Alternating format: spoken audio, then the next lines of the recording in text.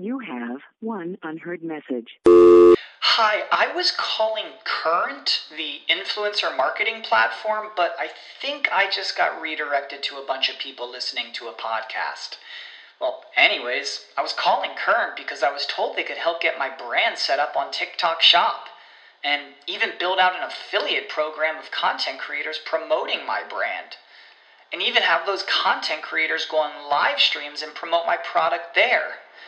Wow, I could really use Current. I also heard that the brands they work with are making millions in sales. I guess I'll just go to their website at current.tech. When you need mealtime inspiration, it's worth shopping Kroger, where you'll find over 30,000 mouth-watering choices that excite your inner foodie. And no matter what tasty choice you make, you'll enjoy our everyday low prices, plus extra ways to save, like digital coupons worth over $600 each week. You can also save up to $1 off per gallon at the pump with fuel points. More savings and more inspiring flavors make shopping Kroger worth it every time. Kroger, fresh for everyone. Fuel restrictions apply. Welcome to Webcology. Webcology is the show that takes you into the deepest and darkest ends of the ecosystem on the internet. Our guides will take you on a journey into web marketing and bring you the experts and the information so that you can further explore the web marketing world. Now, here are the hosts of Webcology, Jim Hedger and Dave Davies.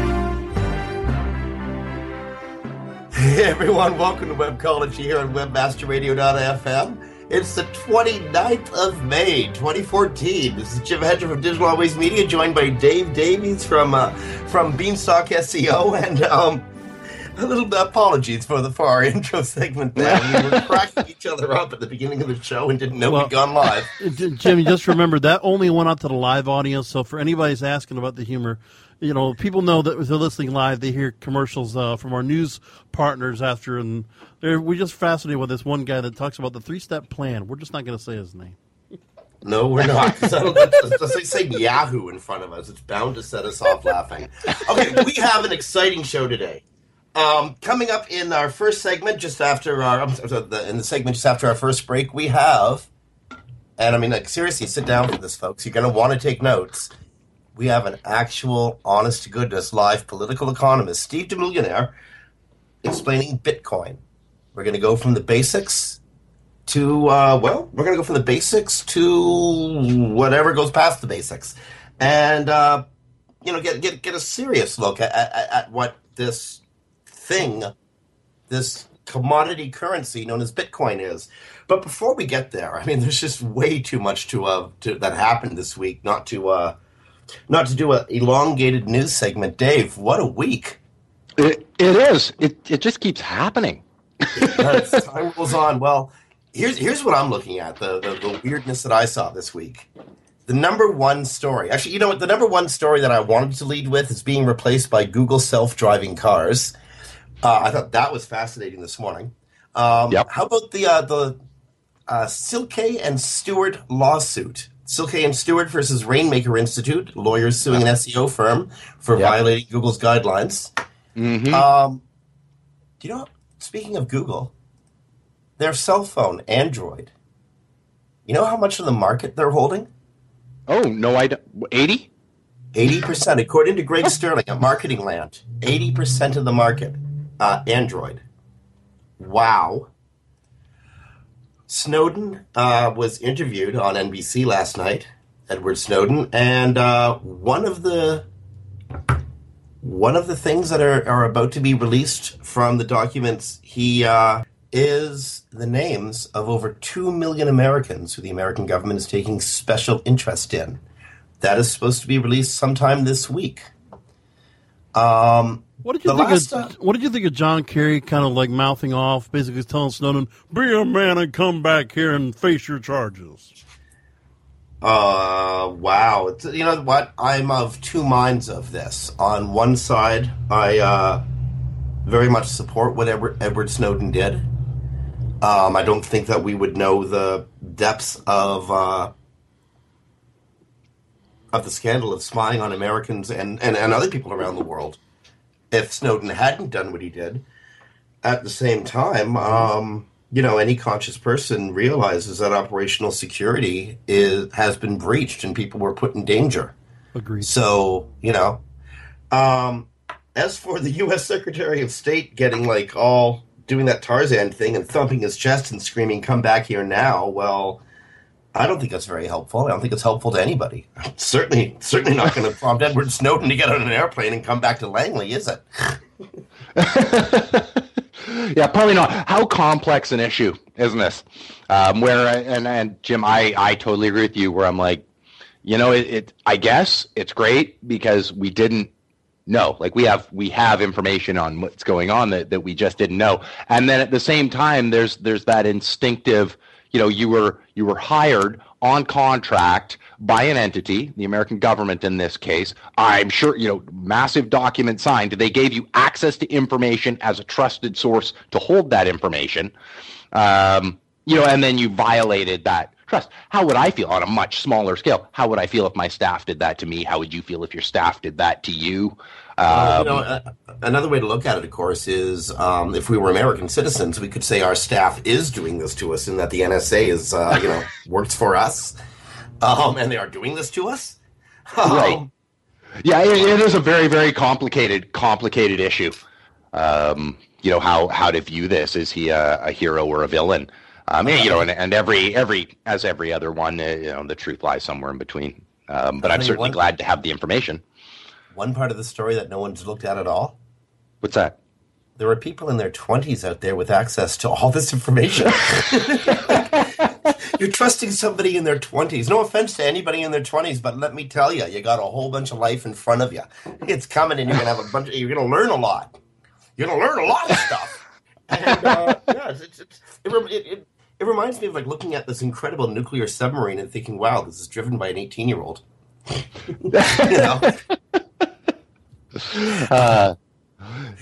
Anyway, so that came out. The Snowden documents will soon inform at least 2 million Americans who are being spied on that they are being spied on. And the last thing I want to talk about, David, was an article published by Danny Sullivan 5 days ago on Monday. What would happen if Google really did kill Google+? The reason I wasn't going to touch this story, but then I saw Android hits 80% of market and thought, there's got to be a connection here. Yeah. So let's start with the biggie. Google and their self-driving car announcement. Yesterday, Google put out that they are developing a prototype for a truly autonomous vehicle. So autonomous, in fact, that it doesn't have brakes or a steering wheel. It has a big red button to stop the car dead. But aside from that, no user controls whatsoever, except for your interface with your, guess what type of phone? Your Android phone. Yep. You punch your coordinates or the coordinates you wish to go to into your Android device. Your Android device communicates with your autonomous vehicle. Your autonomous vehicle gets you there at a speed of 40 kilometers an hour or 25 miles an hour. Yep. No muss, no fuss. Boom, boom, you're there. What do you think? I think it's great. They brought up a really good point that I wouldn't have necessarily predicted. I mean, I think I get into a vehicle that has no driver. I mean, first thing I thought of was Fifth Element. You remember that fake taxi driver in Fifth Element, right? It was sort of that one. Would I feel comfortable in a vehicle that I had no ability to control? Instinctively, the answer is no. Their decision to do that, however, and in thinking about it, good call, is they were testing it out on their employees, and they realized that really these employees were in no condition to take over, to make that decision. It makes sense. You're now asking a distracted population to decide whether to panic or not, right? Whereas more trusted in this scenario is the vehicle. And it was right. In all their tests, the only accidents happened with the Google self-driven cars at moments when a human being would take over control of the vehicle. They're the only accidents that they had. At the same time, I completely get why they're doing it. I think it's weird, but I like it. I get why it's more safe. I got to tell you, I'm all for it. Something you said, and I've heard this objection from a lot of other people. Would you feel comfortable being inside a vehicle that you are not in control of? And then I think of how much time I spend flying.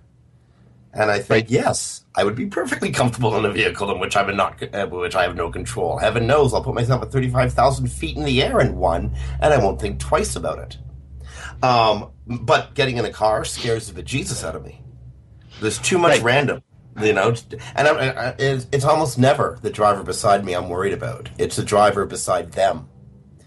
The unpredictable. You can react to the one beside you, but if he has to swerve suddenly, and unexpectedly, that can cause problems. Something I really like as well is, hey, my car's in a parkade right now. I could just program that thing to come pick me up. Just enter it in, tell it to come get me. Wait a couple minutes, walk outside the door, and there it is. Hey, your life. We'll have the world of WALL-E finally. Where I don't know if you ever saw the movie. That turned out really good for them. Okay. Speaking of stuff that could turn out really weird, the way you don't actually expect or intend it to, did you read about the lawsuit? The Selke and Stewart versus Rainmaker Institute? Only in a very, I wouldn't pretend to speak as an authority. I read enough to know what's going on and when I need to kind of pay attention, and we'll see what happens at the end of this. But I don't know the details. Critical ones was violating Google's guidelines in their initial contract. Was that a condition of their initial contract, which of course makes it a pertinent fact. There's a bunch of stuff that I'm afraid we just don't know yet, as the case is just going through the courts now. But to summarize it for the listeners, a company called Rainmaker Institute specializes in tightrope walking. No, I'm sorry, specializes in online marketing services for legal professionals. And that's got to be tightrope walking, no matter how you slice it. Well done. They provided services for a law firm in Michigan known as Siklacki and Stewart. And I'm probably mispronouncing Mr. Stewart's name wrong. I apologize. In the course of their engagement with S&S, the law firm, the Rainmaker Institute allegedly knowingly created link farms on behalf of their client. Their client got penalized somewhere around April 2012. The Penguin update hurt them because of these link farms, and so the law firm S&S sued the Rainmaker Institute, but they didn't just sue them. They're going after them using the RICO Act. Now, the RICO Act covers cross-border fraud, interstate fraud, a fraudulent action that crosses state borders or involves several parties. It's a very, very heavy act to go after somebody under. Mm-hmm. More than the items in this case itself. The first question that like you asked is, was it in the contract? Why didn't they go after on basic contract law? We're going to have to take a break in a few moments. I know that we have there's so much to talk about around this case. You know what I would do if I was them, though? If I was the Rainmaker Institute? What's that, Jim? Forget the specifics of the case. Forget about it. In order to allow for a full and proper defense, Google should be compelled to expose its algorithms and to explain to the best of its ability how the iteration of the algorithm corresponding with April 12th, 2012, the date mentioned by Siklacki and Stewart, how that iteration of the algorithm, the day that the alleged violation took place, how that would affect or penalize the domain in question. See, the crux of the complaint rests on the SEO firm knowingly violating webmaster guidelines in relation to that iteration of the algorithm. The algorithm could have been different the next day. It could have been different on the 11th, right? Right. Perhaps the violation was of an iteration that had not yet been released when the work itself was performed. Right. There's only one way to know, and Google is never, ever, ever going to open its servers. Ever. Never in a million years. I'm not sure where the case should go. You know, I have no idea where the case should go, but I really hope the Rainmaker Institute has a clever and imaginative lawyer. I'm sure they do. Who will pay me to tell them just that. Okay, so if anybody out there in Radioland knows the Rainmaker's lawyers, get them in touch with me. $10, I got some information for them. In the meantime, we got to take a break here on Webcology. We're going to be coming back with an interview with political economist Steve DeMillionaire, looking at what the hell is Bitcoin? You're listening to Webcology on webmasterradio.fm. It's the 29th of May, 2014. On behalf of Dave Davis from Beanstalk SEO, this is Jim Hedger from Digital Always Media. Stay tuned. Coming back after these messages with a killer interview. Sit tight, don't move. Webcology. We'll be back after this short break. InternetMarketingNinjas.com is the online dojo of the highly trained and skilled Internet Marketing Ninjas. Disavow documents, reconsideration requests, Panda and Penguin penalties. Let our superior SEO ninjas confront all of your link-related issues. The Internet Marketing Ninjas are equipped to master any marketing exercise, content creation, authorship, link building, PPC, and more. Plus, build more buzz for your brand with our social media marketing strategy. Discover all that the Internet Marketing Ninjas can do for you. Visit the online dojo now at InternetMarketingNinjas.com. When you started your business, you first listened to your professors. Now that your business is growing and gaining ground, you only seek out professionals. PPC Professionals, an industry leader for highly optimized search marketing campaigns with over 30 years of combined management experience. Our professional approach to every campaign helps you find every avenue of revenue so that you can not only stay ahead of your competitors, but get a return on your investment and increase your bottom line. PPC Professionals, personal, professional, PPC services. PPCprofessionals.com. While some affiliate networks can give you offers, Affiliate Offers Network gives you offers that pay big. Why do affiliates work with Affiliate Offers Network? How about because they work with powerhouse CPAs like Affiliate.com? How about that affiliates get paid every Monday to kick off their work week? Plus, learn how their Green Bucket system can turn your email, display ad, social, video, or mobile impression into profitable income. Get connected today with Affiliate Offers Network. Call 312-560-0175 or visit affiliateoffersnetwork.com. Your mission: initiate internet marketing measures. Your arsenal: the weapons of mass marketing. Weapons of mass marketing. On demand anytime inside the Internet Marketing Channel. Only on webmasterradio.fm. Commercials off. Now back to Webcology. only on webmasterradio.fm. Here are the hosts, Jim Hedger and Dave Davies. Today we got a treat for you. We're joined by an old friend of mine, Steve DeMillionaire. This is the fella I knew back in Victoria, BC. Received a double major in political science and philosophy from the University of Victoria, and started becoming intensely interested in the dismal science of economics. Studying political economy in 1990, he was an early adopter and administrator of the LETS system, local exchange trading system in Victoria, BC, and he currently runs a website around complementary currencies at the Complementary Currency Resource Center. That's complementarycurrency.org. He lives the dream life in Central Bali.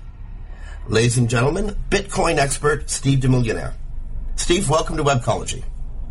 Thank you very much, Jim, and hello, everyone. Now, a lot of my listeners know that I fancy myself as an amateur economist. That's these days with the economy that's getting so complicated. That's kind of like being a amateur brain surgeon.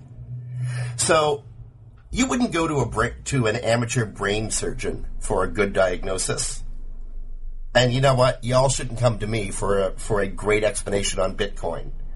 I intellectually understand it, but there's some stuff I don't get. And that's why I turned to Stephen, because if anybody in who I've ever met in my life is going to understand an alternative currency, it's Steve DeMillionaire. And Stephen, my very first question, why don't I understand Bitcoin? I mean, intellectually I get it. It's a means of exchange. It's just like any other currency, except that it's web-based.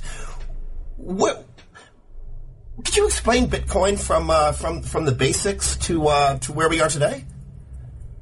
Sure.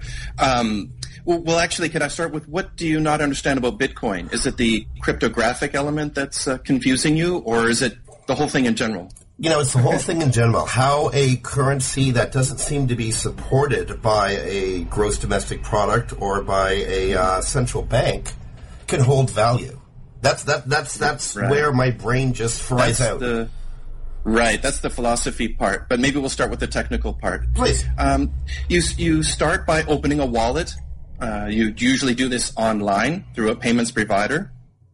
For example, Coinbase or BitPay or blockchain.info. There are a bunch of other wallets out there as well, too, that are online. You can then connect those accounts to a mobile device, like your iPhone, iPad, Android phone, so on. Although Mac has been a little bit resistant to having wallets on their platforms, but I think that will change in the future. But once you have a wallet, then you're able to move money between your wallet to another person's wallet. You stock up your wallet by purchasing Bitcoin or by earning it from somebody else. So you purchase it from say, for example, Coinbase or another one by connecting your bank account to it, and then you can start making payments to other people using that device. Okay. That's the basic technology of it. Where it starts to get interesting is in how we're able to move money between us without having to have a third party recognize the transaction. And that's where we really get into the deep technology behind the Bitcoin system. Okay, well, if I can stop you there for a second. You can move money from wallet to wallet without having a central authority recognize the transaction. How does the Bitcoin system understand the value of a Bitcoin? Oh, the value of a Bitcoin is determined by the price that people will pay through these exchanges. So that's why the price goes up and down, just like you would see a stock do the same thing. Okay. So that's just the price that people are willing to pay for a Bitcoin. And right now it's about 570, as I last checked. So 570 American dollars to one Bitcoin. That's right. That's right, yeah. Mm-hmm. Up from about 30 cents a Bitcoin in early 2011. About 3.5 years ago, Bitcoin was worth, say, 37 cents, one Bitcoin to the American dollar. Now it's worth over 500 to the American dollar. It's more successful than Google stocks. How did this happen in just a couple of years? This happened really simply as just word of mouth. People began to purchase the currency, exchange it with other people. They began to trust it, be able to buy things that they wanted with it. And next thing you knew, two friends told two friends and so on, and it became a snowball. Are you at all worried about the potentiality of a Bitcoin bubble? Oh, definitely. That's what a lot of people are talking about. Although it is a deflationary currency, so technically speaking, the value of Bitcoin should continue to rise, or in a general way, over time until it's mathematically determined to run out in about 2140 AD. But it doesn't necessarily mean it's on a upward incline to becoming hundreds of thousands of dollars per Bitcoin in, say, maybe 20 or 30 years. It did rise up to $1,400 and then crash back down again after the Mt. Gox collapse. Well, I wanted to get to Mt. Gox. Mt. Gox was a wallet of sorts. It was probably the best known in the world, one of the most well-stocked wallets, and then suddenly it was gone. What happened there? Well, actually, it was an exchange. It had many wallets in it in this exchange, and it was managing for people, and people could store their Bitcoins there. They could also purchase Bitcoins, exchange them with other people, and so on. What happened is still the subject, I think, of a lot of questioning by people and the regulators that are also looking into its collapse as well, too, and the mysterious disappearance of money and the mysterious reappearance of Bitcoins and various wallets and so on.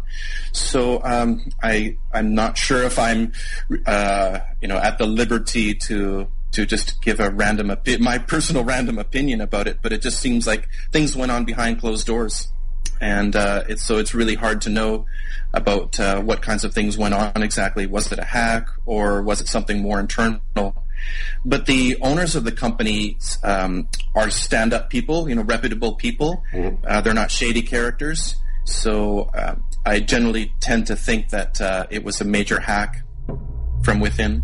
Now, something that confused me, and I'm pretty sure confuses a number of other people who follow Bitcoin. Now, every Bitcoin has an encrypted signature, an identifier to it, correct? Yes, that's right. So every Bitcoin can technically be accounted for somehow because it's got an identifier attached to it. That's right, yeah. All that money that disappeared is in an account that can be identified on the blockchain. Okay, so that's sort of like going to the bank and stealing every bundle of bills that has a red dye package attached to it. Yes, sort of, except that you don't know who has that account. Okay. And you cannot access the money that's in that account. You can know what the public key is, what the public address is, but you don't know what the private key is, so you can't go and say, no, I'm going to take it back. But what if this person tries to spend it? Then they can start trying to track where that person is, and that's how they've found other people before. Like when the U.S. government shut down Silk Road, they started tracking accounts on the blockchain, and eventually we were able to locate the people involved in trading in Silk Road. Okay, so it can be done, but that a lot of mistakes were made with people using the Silk Road market, which maybe the person who's holding all these Bitcoins from Mt. Gox will be smarter about it and will move it into multiple accounts and in small volumes over time and things like that and start to dissipate it into smaller wallets. It almost strikes me more as the banality of art theft, where you go and you steal a Renoir, and now you got a Renoir and you can't do anything with it because everyone's looking for this one identifiable painting. I imagine it's the same thing with these stolen Bitcoins. Right, yeah. Yeah, they might be able to eventually track the person down, or they'll just hold on to them for a very long time until the cloud passes and then try and do something bigger with them. Okay, now earlier you said you can either purchase Bitcoins or you can earn Bitcoins. And I got to tell you, this is something that's kind of confused me. It's made me think of Bitcoin much like, say, gold as a commodity rather than a currency. How far off base am I thinking that way? Oh, not at all. I definitely think Bitcoin is primarily a commodity, and I think the authorities in most governments are saying exactly the same thing. That it's a commodity first and a currency second. Okay.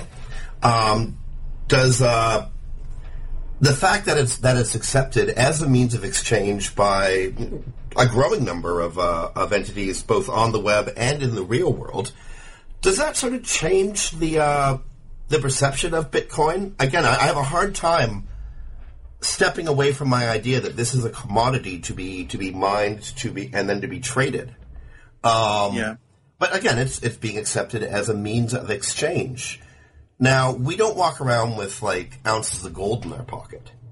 Right. Or shares in Microsoft and asking, if you could buy a cup of coffee for a 1/1,000,000th of your share or something like that. You know what? You can only get a cup of coffee for a share in Yahoo these days, and it's a pretty crappy cup of coffee, let me tell you. Sorry, Yahoo. But you earned it. How do you earn Bitcoins? What's the process? Oh, just like any other business, like any business does. You offer it. You have a wallet. So when a customer comes that has Bitcoins and the ability to make payment to you, you give them your public address and they can send you Bitcoin directly. Our business in Bali, which is a language school, accepts Bitcoin, and that's what we do with our students. And we do have students from overseas, especially America, who would rather purchase our language courses using Bitcoin than PayPal. It's the price difference can be huge. You mean there's actually a savings using Bitcoin over more traditional means of payment, as you mentioned, PayPal or a credit card, or so by cutting out the middleman, the banks, the payment processors, and such. Bitcoin can save someone making an international transfer a great deal of money. For example, if you're transferring $1 million from America to Indonesia, you're going to pay 4% plus 40 cents a transaction plus a very bad exchange rate using PayPal. An exchange rate that's worse than than the cash kiosks here on the street corner in Kuta and Bali. Okay. If you do Western Union, they'll take 25% of it. They'll take $250,000 for sending that $1 million over, something like that, right? But at the same time, but with Bitcoin, you'll only be paying 40 cents to complete that transaction, something like that. You could pay a little bit more to make sure it arrives more quickly, but you'd be paying right around 50 US cents. But at the same time, Stephen, if I'm transferring $1 million from Los Angeles to Bangalore, the American government is quite interested that I'm transferring $1 million. Similarly, if I'm transferring $1 million from, say, Toronto to Lahore, Pakistan, the Canadian government is extremely interested in the transit of that money, but they wouldn't know about the Bitcoin. They wouldn't know that I just transferred $1 million in Bitcoin, and as I understand it, the governments have a problem with that. They do and they don't. They're still kind of touchy-feely with how this is all working, and very large transactions at the international level have already been taking place. For example, even here in Bali, someone purchased a $600,000 US villa using Bitcoins completely, lock, stock, and barrel. And I don't know which country it originated from, not necessarily from America, but that was a very large purchase. And it only cost him 50 cents to make the transfer. It's great. Okay, well, I think it's wonderful. I really do. And believe me, in many ways, I like the idea of cutting out the rapacious middleman. But I am, very concerned about security and money laundering and, making sure that people who follow the rules are able to succeed while people who violate the rules get punished for it. And this is one of the things that I think a lot of people have a hard time wrapping their heads around. Let's say that the purchase of that house in Bali, that $600,000 villa, which, wow, that sounds wonderful. Whoever got that is a very lucky person. Let's say it originated in Los Angeles. Wouldn't the IRS be quite interested in that? And shouldn't the IRS be interested in that? I think that they might be doing their own investigation into how that much money ended up into that account. And through blockchain.info, you can track a lot of that information and track movements from address to address or wallet to wallet. Okay. Right?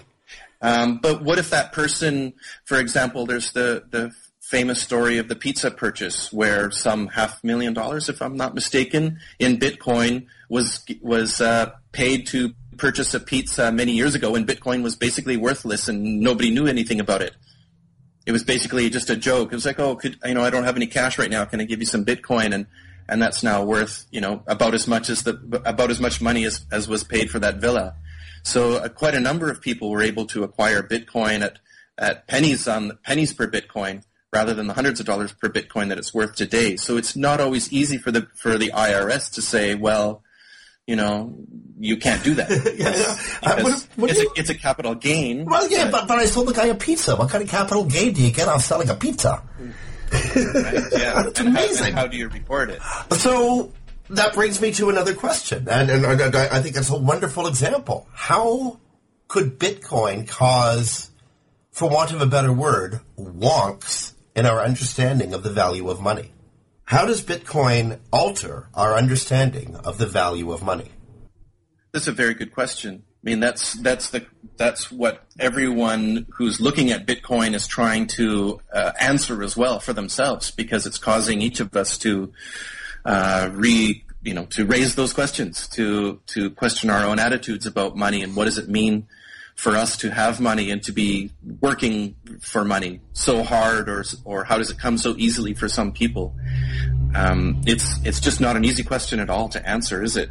Well, there's the old debate about whether it's luck or whether it's hard work, or is luck simply applied hard work.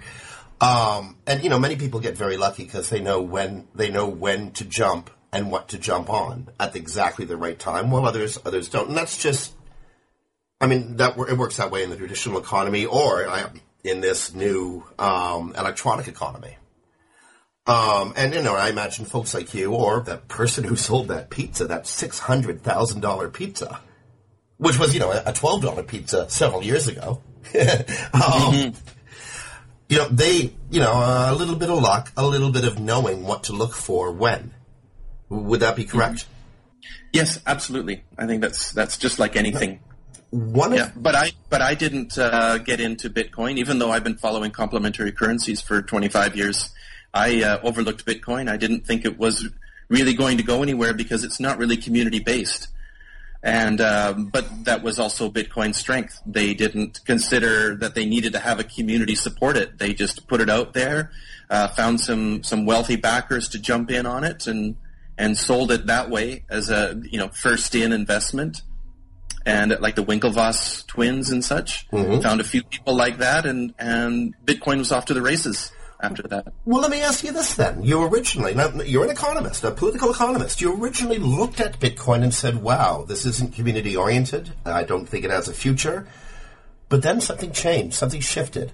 What changed your opinion about Bitcoin? What changed my opinion about Bitcoin was the ability of the currency to go internationally and go between local areas. It can go all around the world, so it connects us in many different ways that the internet wasn't able to do until Bitcoin came along. Right, peer-to-peer was still in its infancy. Well, it really is still in its infancy, isn't it? Indeed. And so that's where it really came in and changed my mind about it. But I still really do see it as a commodity or mainly and as a currency for large-scale purposes. And that's because you generally need to have a pretty high balance in your account before the payment processor will convert Bitcoins back into national currency and send it to your bank account. So for some businesses that need to be able to, that are running tighter margins, they want to be able to convert their Bitcoins out quite quickly. And they need, for example, with BitPay, they have to have at least $1,000 balance to be able to do that. So that's a lot of coffees, and if you need to be buying beans before you can sell more coffees, you're going to have to find a way to cash that out. So they can, of course, sell Bitcoins back to people for cash, but then it just, I think cash money is still going to be around for a long time, and it's not going to be wiped out by Bitcoin anytime soon.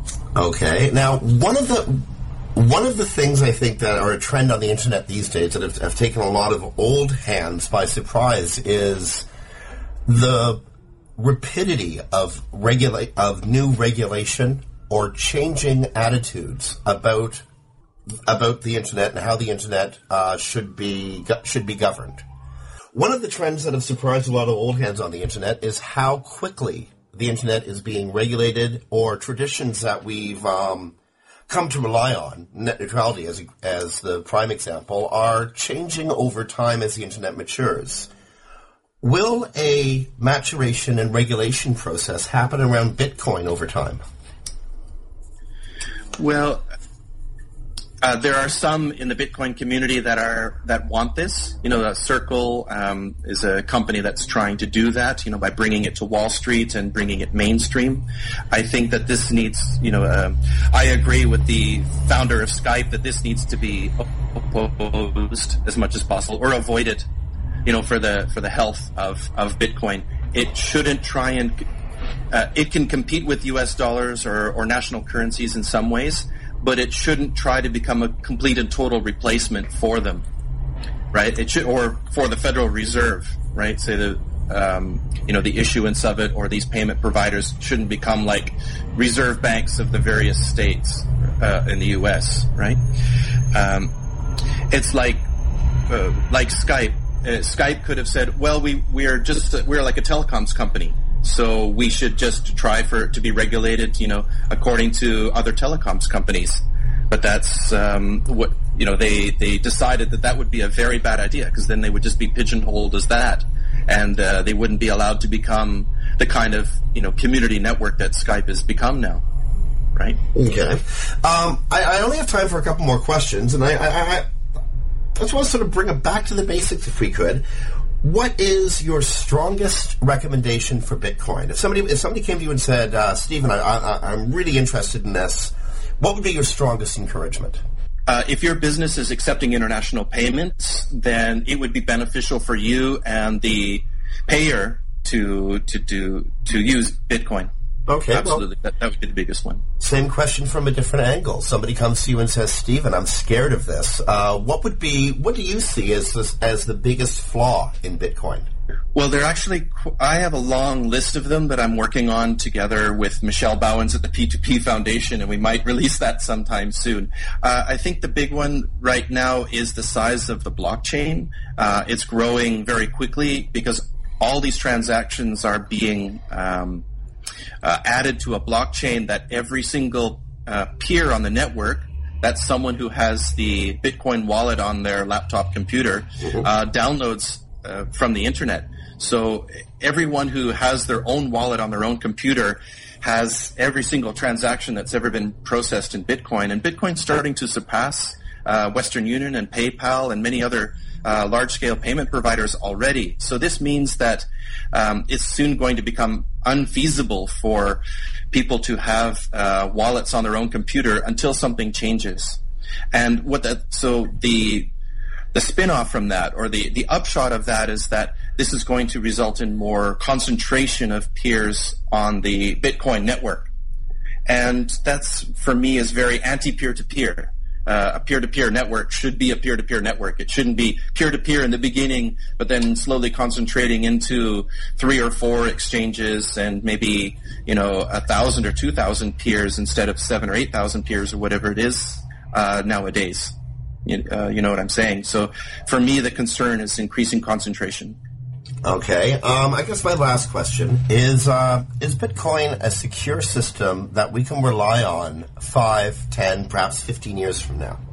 That really remains to be seen. Of course, technology changes can't really be predicted that well. But I'd say 5 years, yes. 10 years or beyond, I cannot say.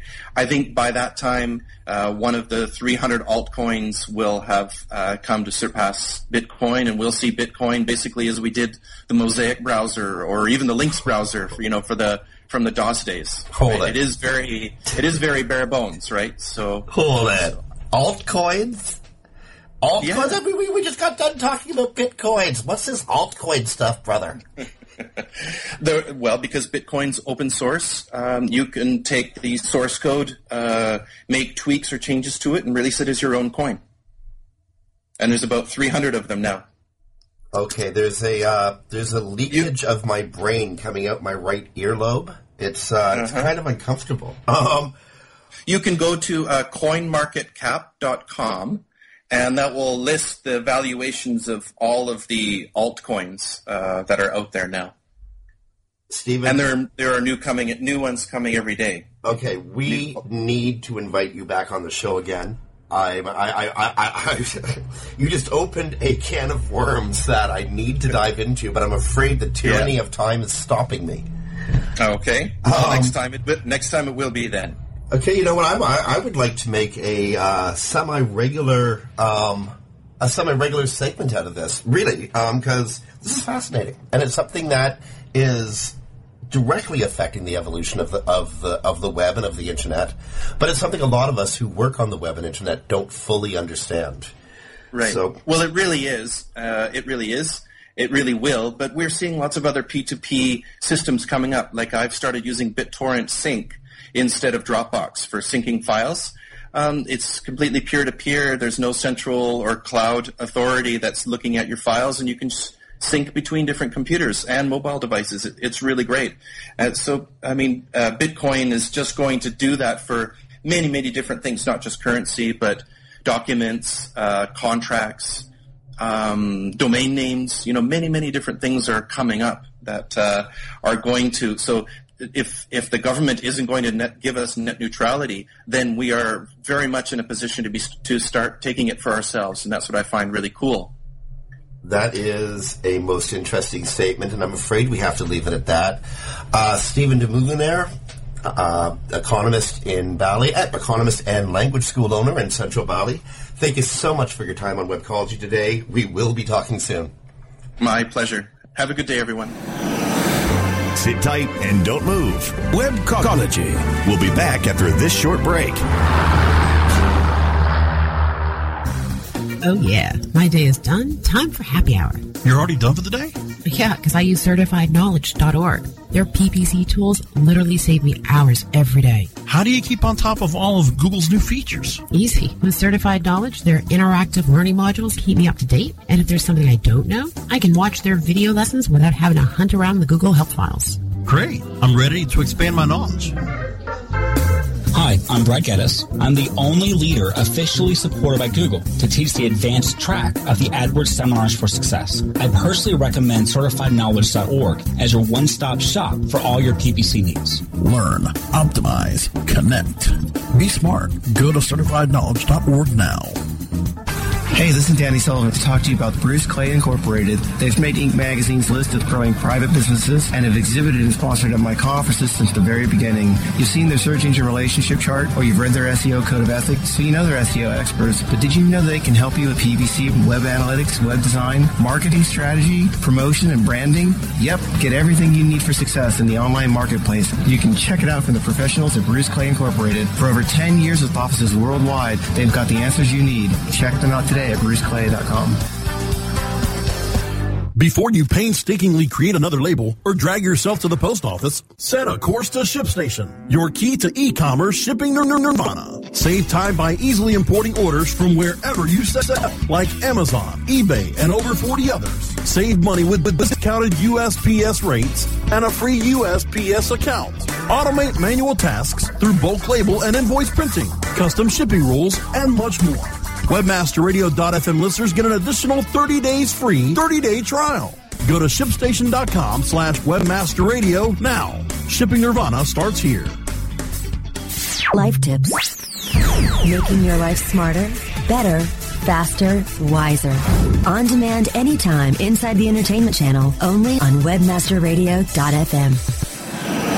Commercials off. Now back to Webcology, only on WebmasterRadio.fm. Here are the hosts, Jim Hedger and Dave Davies. Hey everyone, welcome back to Webcology here on WebmasterRadio.fm. It's the 29th of May, 2014. We're rounding out the show. We've only got a couple of minutes left. Dave, that was kind of mind-blowing, eh? Dave, hey, how you doing? Sorry. You know what? I realized my apologies to our listening audience. I muted it near the end because I guess I didn't want you to have to listen to my keyboard typing. How long were you sitting there talking to yourself before you realized? About 3 seconds. I was good, and you know what? At least I know I had great company. Indeed, that was one thing. Steve DeMillionaire said at the end of that interview: if they won't give us net neutrality, this is one of the ways we can take it. Yeah, no, that was a powerful statement. Indeed. The funny thing, after the entire interview, I'm still not sure I really understand Bitcoin. It was a hell of a primer. You and everybody else. I'm sure there's a few people. Yeah, it's a really, really interesting subject. How long is it going to last? Will it actually become a viable currency? I would guess no, but that something will replace it. Like, obviously the need is there for something like that, even among you, me. That's just a universal currency that's easy to use. To make purchases around the world without having to deal with exchange rates and this and that. By that context, great. But yeah, will it be Bitcoin? I guess we'll be left to see. But I'm guessing it'll be something after this that really takes hold. He also mentioned the rise of about 200 other online microcurrencies. I have a feeling the future is just going to get just a little bit more interesting in the coming months. Okay, we have about 4 minutes left. One story that hit the wires this week that I think concerned a lot of people was the new Facebook app and their instant ability to, listen to you. Yeah. Yep. Yep. Yeah, well, I included it, interestingly, in my blog post about Google Car, and I think if we can merge these two technologies together, that is powerful because it will be listening in the background, and if it hears Honey Boo Boo or Justin Bieber, it can just drive you into a cave where you can't post anymore. I know, but think about this, Dave. I mean, like, you're sitting along in your autonomous self-driving car. I know you. You got One Direction cranked on the on the stereo, and you're singing along to it. And suddenly, Facebook comes on, and it wants to match up what you're listening to and tell all your friends what you're listening to. And not only, I can just see this happening now. If they were to merge with G+, they would make a hangout out of it. So not only would we know what you were listening to, we'd actually be able to hear you sing One Direction and Yeah, I know one thing about the addition of this app, and one I can't remember where it was. One article I was reading on it brings up what is a really good point. Right now, it's being launched as a option. Right, you can turn this thing on or off, and it will be off by default. One of the concerns that the author, and again, I wish I could credit him, had brought up was Facebook does have a habit, and you've seen it, I've seen it, of taking things that were optional and just sort of going, and now this is what we do, right? We got you kind of used to it, and so now this is what we're doing. You can just decide whether you want to publish this information or not, but we are going to be getting it all the time anyway. So, we can start feeding, New Kids on the Block ads to Dave because, he decided to go a little old school.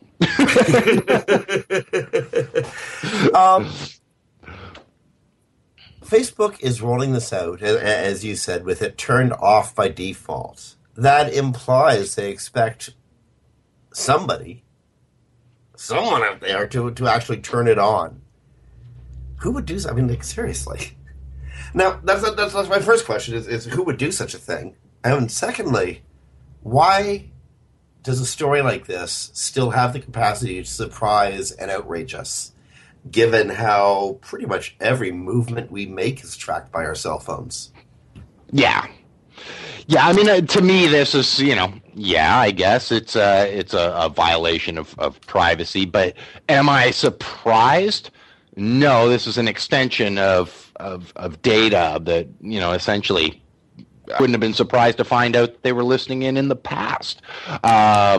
Is this concerning? Yes. You and I, we're both Canadians. So, this is at the forefront of our news right now is what's going on up here related to privacy and privacy laws. So, I'm not surprised it's happening. No, I don't like it. Who will use it?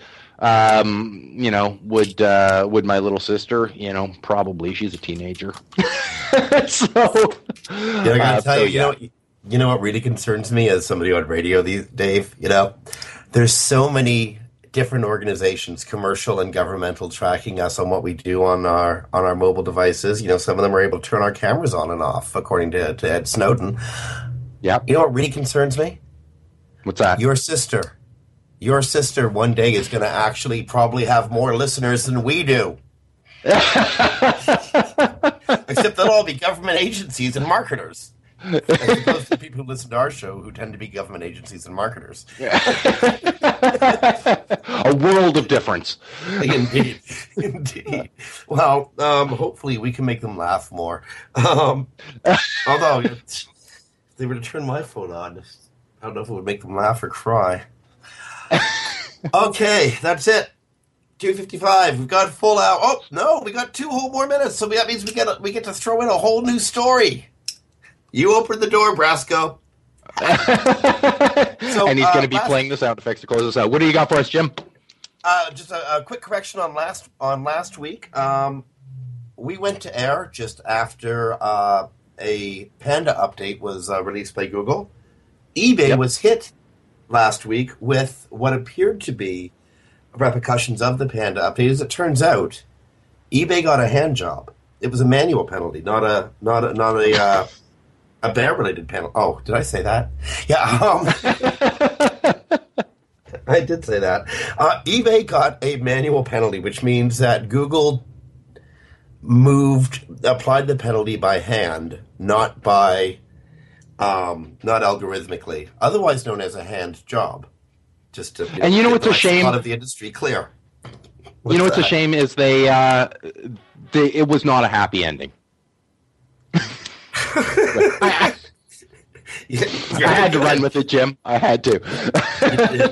Anyway, I really wanted to get that in there. It wasn't part of the Panda update. It was a Google manual penalty. We'll talk more about that next week because we have gone full-time here on Webcology on WebmasterRadio.fm for this week. So on behalf of Dave Davies from Beanstalk SEO, that's Dave at BeanstalkSEO.com. That's Jim Hedger from Digital Always Media, Jim at DigitalAlwaysMedia.com. You've been listening to Webcology on WebmasterRadio.fm. Friends, we got amazing content coming up on the network. Stay tuned after the news.